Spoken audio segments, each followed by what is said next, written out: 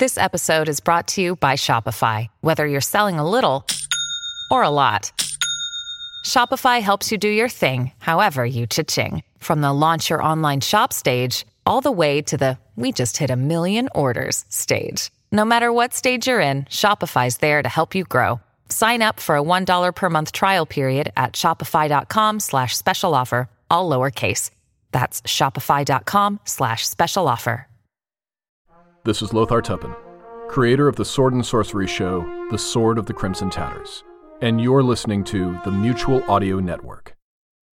The following audio drama is rated PG for parental guidance recommended.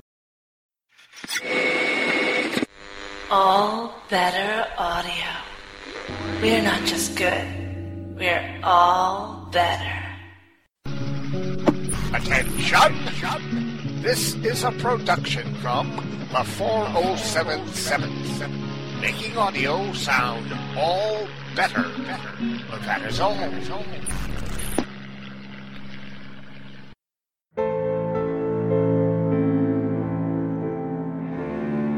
From the personal journals of Erasmus Faustus Jr. Doc Faustus and the Frankenstein Factory.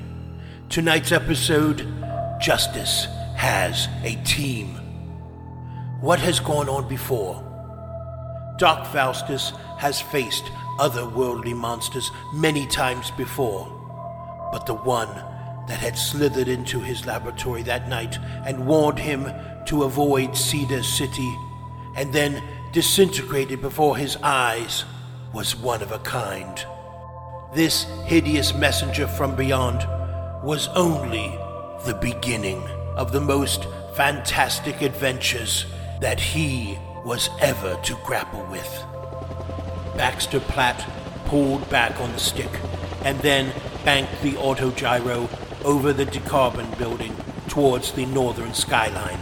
His bird was about 5 minutes from Doc's tower, and he didn't want to have to fight the brutal downdrafts this section of the city was given to at this time of day.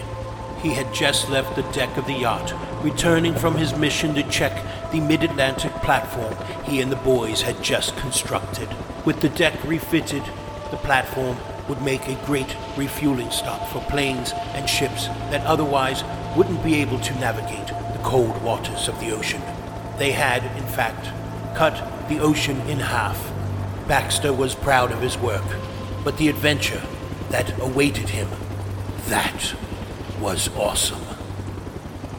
Doc didn't put out the emergency red order without plenty of cause.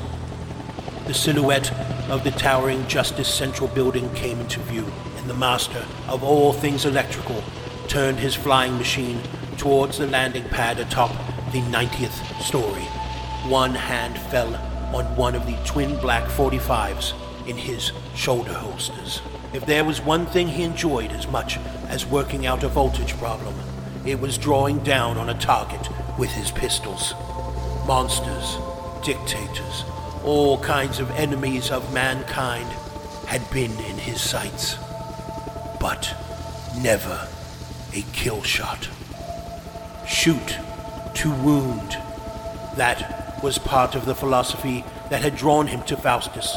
Doc was able to kill a man in more ways than most men could count. But he didn't. In hundreds of expeditions into adventure that he had shared with the 6'9" master of science, Baxter had never known Doc to take a life. Even when that would have been easier than any other choice, the leader of the group he had come to know and respect would always find a way that did not involve killing.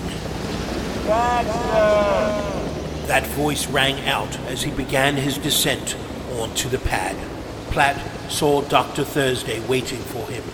It would have been hard to miss the 6'3" powerhouse.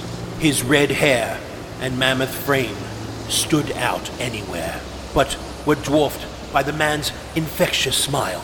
He was already waving, and Baxter happily returned the gesture. The two men had been friends since they had broken out of a cell along with Pancho Villa years before. Tequila is an amazing thing. The autogyro slipped onto the ground as easily as a man walking off a curb, and a moment later, the rotors were beginning to slow. But the sound still made quiet conversation impossible. How many are there?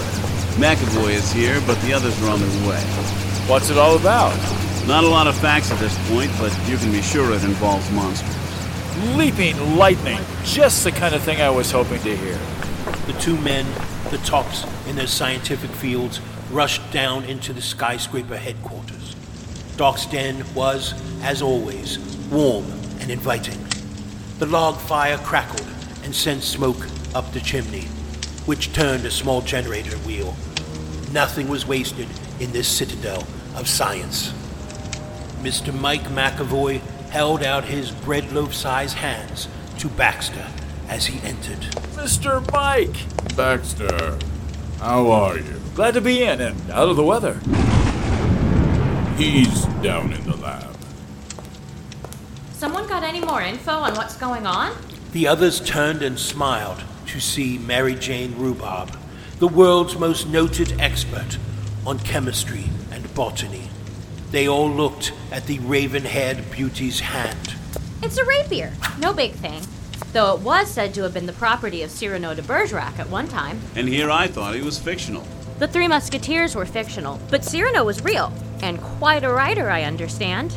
He wrote the first story where a trip to the moon was accomplished by the use of a rocket.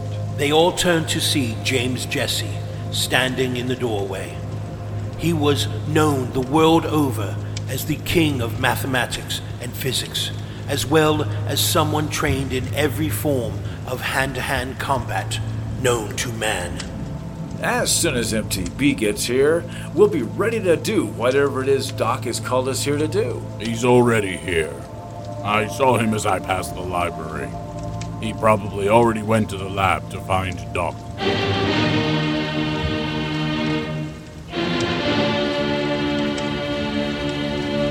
Doc did have a flair for the dramatic, and this piece, erupting from invisible speakers, was the fanfare that played when the troops had all arrived and a quest was about to begin.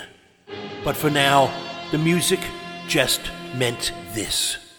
There's danger, excitement, and adventure ahead. And ready for it was Doc Faustus and the Secret Science 6.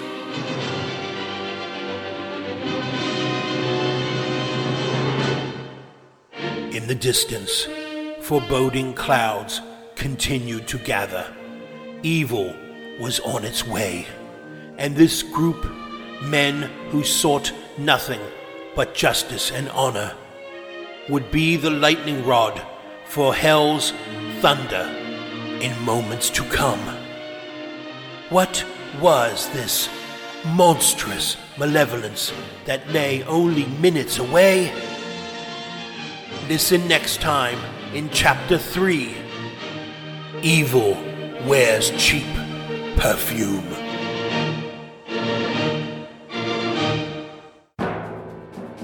Doc Faustus and the Frankenstein Factory. Chapter 2, Justice Has a Team, was written by C. Wayne Owens and produced by Victor Aurelius. It starred Pete Lutz as Dr. Thursday, Carrie Michael Ayers as Baxter Platt, Matt Weller as Mike McAvoy, Melody Gaines as Mary Jane Rhubarb, Wayne Hayward as James Jesse, and Victor Aurelius as the narrator. Music by Kevin MacLeod. Copyright C. Wayne Owens, the 4077th, and All Better Audio 2017. Visit our website at the4077th.blogspot.com.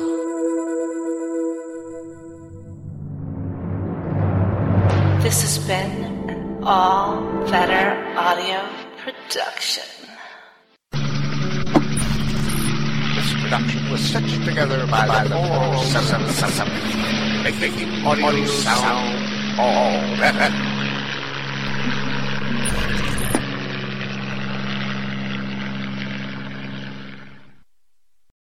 Happy birthday to you. Happy birthday to you. Happy birthday, dear Mutual. Happy birthday to you. And many more.